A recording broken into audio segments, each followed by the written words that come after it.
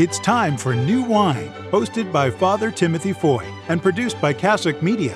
Father Foy is the sort of homilist you'd love to have in your parish. With a mixture of logic, reason, and humor, Father Foy knows how to get the Catholic Church's teachings across to the common man in a way everybody can enjoy.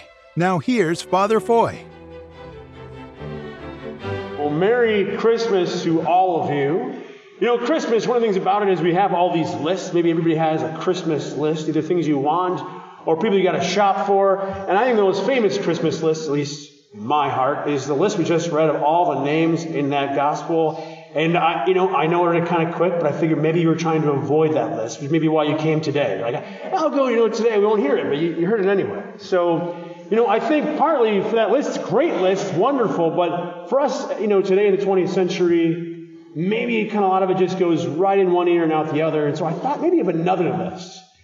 Like if it was, you found somewhere in Scripture that said to you, George Washington was president before Adams and Jefferson, Madison Monroe before Jackson, Jackson before Van Buren, Harrison, Tyler, Polk, Taylor, Fillmore, Pierce, and Buchanan. Lincoln served during the Civil War and freed the slaves before being assassinated. Johnson, Grant, Hayes, Garfield, who was assassinated. Arthur, Cleveland, McKinley, who was assassinated. Teddy Roosevelt, who was not a bear, but for whom the teddy bear was named. Taft, Wilson, Harding, Coolidge, Hoover, Franklin Roosevelt, who was president during Pearl Harbor at the beginning of World War II. Truman, the only president from Missouri. Eisenhower, Kennedy, who was assassinated. Lyndon Johnson, Nixon, Ford, Carter, Reagan, George Bush, Clinton, George W. Bush, Obama, and Trump. And if we went through all those names, well, we did, you have no doubt, I'm sure, of which country those men, what they led. We know that it's the United States of America. That's speaking, to us, to people who are in some ways, we're connected to them. And the Jewish audience, originally hearing this gospel today, in a very similar way, they would have known all those names.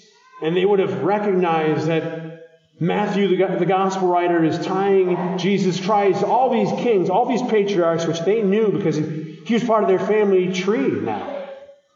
The difference between that Jewish audience and us, at least one difference, is that because Jesus Christ is our brother, and we're his brothers and sisters, then that original, really long, ancient, strange Hebrew lineage, it actually belongs to us too. That we have all become sons and daughters of Abraham through Jesus Christ. Still though, why does Matthew take the trouble to put all this stuff in there, this lineage? I would say it's because he wants to demonstrate that these men and women, they're called not only to join Jesus Christ, which they are. Jesus Christ, of course, calling them to join him. But he has a claim on them. They are his family. He is the new king. He is the king of all of that. He's the one that was all pointing towards. He's the center of all of human history.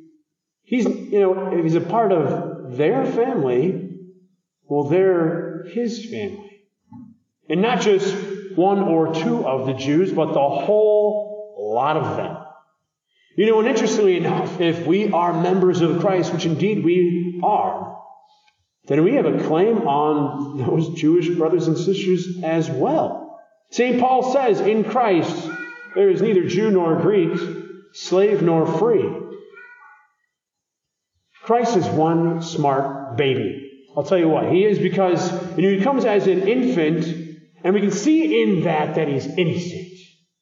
He's an innocent baby. I mean, they all are innocent, at least from personal sin. We can see that in Christ. But just imagine for a moment, if Jesus had come like a 45-year-old guy, 45-year-old man, poof, he comes down from heaven or something like that, and we're supposed to believe that he's free of sin. Now, if you didn't see his arrival, I'd be thinking, 45-year-old guy, I think he's got some kind of backstory. There's some kind of history we didn't see, and 45, yeah, he's sin. That's kind of the human way. Or we actually believe that, we saw him maybe descend from the heavens, like, oh, yeah, you're here, you are God, you are the 45-year-old Jesus Christ, the Messiah for us, wow, this is awesome. But if you lived 45 years here on earth, the first 45 years, you would have sinned. That's what we do. We're good at it. I'm pretty sure, you kind of had a head start, right? By just kind of coming down 45 years in. If you were down here with us, you'd be tarnished, just like any of our presidents, walk into the White House, 45 years old, no matter how clean they are, they got a past, they got a history, so do I. We all do.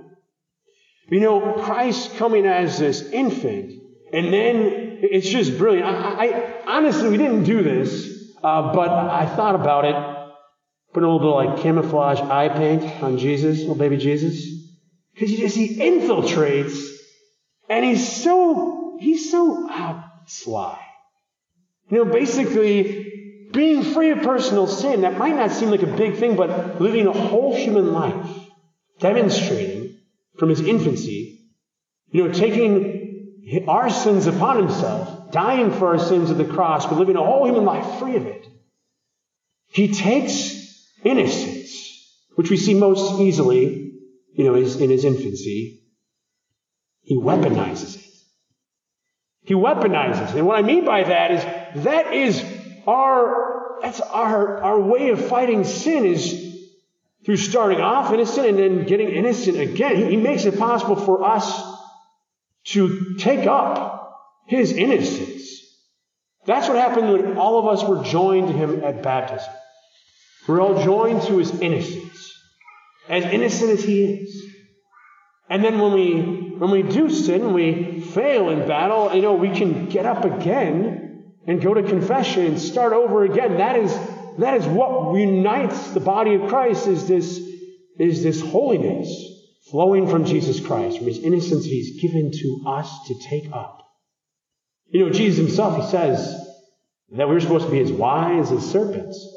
We've seen this sin. We've seen evil. We've seen it come at us before, but as innocent as doves, and I dare say as babies. One thing about babies is they might pout, but they generally don't fight each other. You don't see baby wrestling matches because they wouldn't do anything. All right? And honestly, if, a little bit later in the life, still, if you want to get something done, find some way to motivate children, because if you bring children together and you give them a common goal and they're actually motivated towards, you'll find no other group of people more single-minded in their attack on it until they are victorious. Our goal is quite simple. It's to get to heaven together, united. But we're only going to do that if we have that weapon of innocence. We have to get rid of the sins, the things that divide us. Sure, sin divides us from God, absolutely. But it also divides us from one another. And we have to basically let go of our sin to take up the hands of our brothers and sisters. To see those with fresh eyes. Look into a nativity scene. Children are awesome. That's where they're drawn to them. And honestly, the one outside, I'm really happy that it's just been the best Christmas of ever because of the nativity scene outside. But before Christmas season is over, I hope that you get out there and don't just walk up close to it, get underneath it, go inside of it, look around and consider how you are in Bethlehem. Not physically, but spiritually.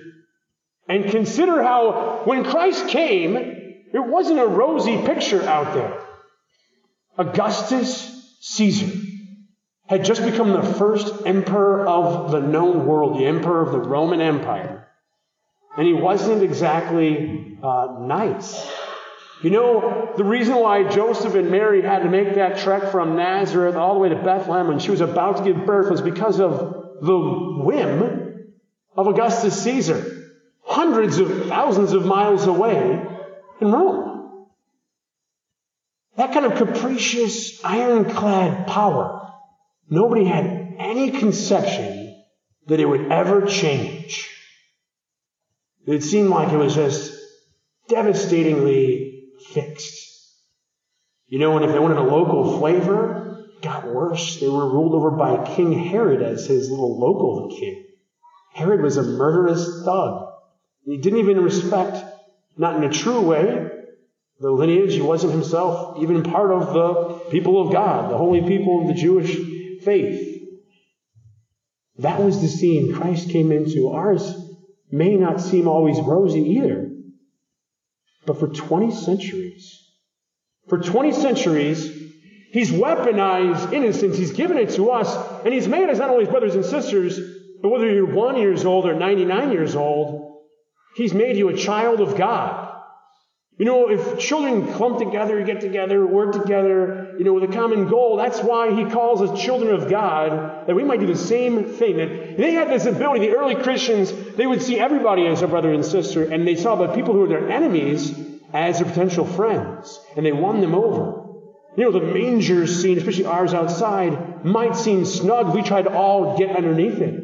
But for 20 centuries, the whole church down the line has been able to fit under the same star of Bethlehem. The story continues. The story that is all our story from way back, joined to your stories.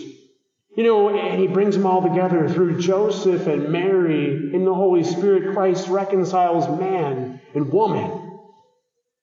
In the shepherds and the wise men, we have an example of this unity of the Jews and the Gentiles. He calls every nation, including the United States of America, to remain united, but also to love every other nation. For all our stories meet in Jesus Christ, who has given us a fresh start. This has been New Wine with Father Timothy Foy.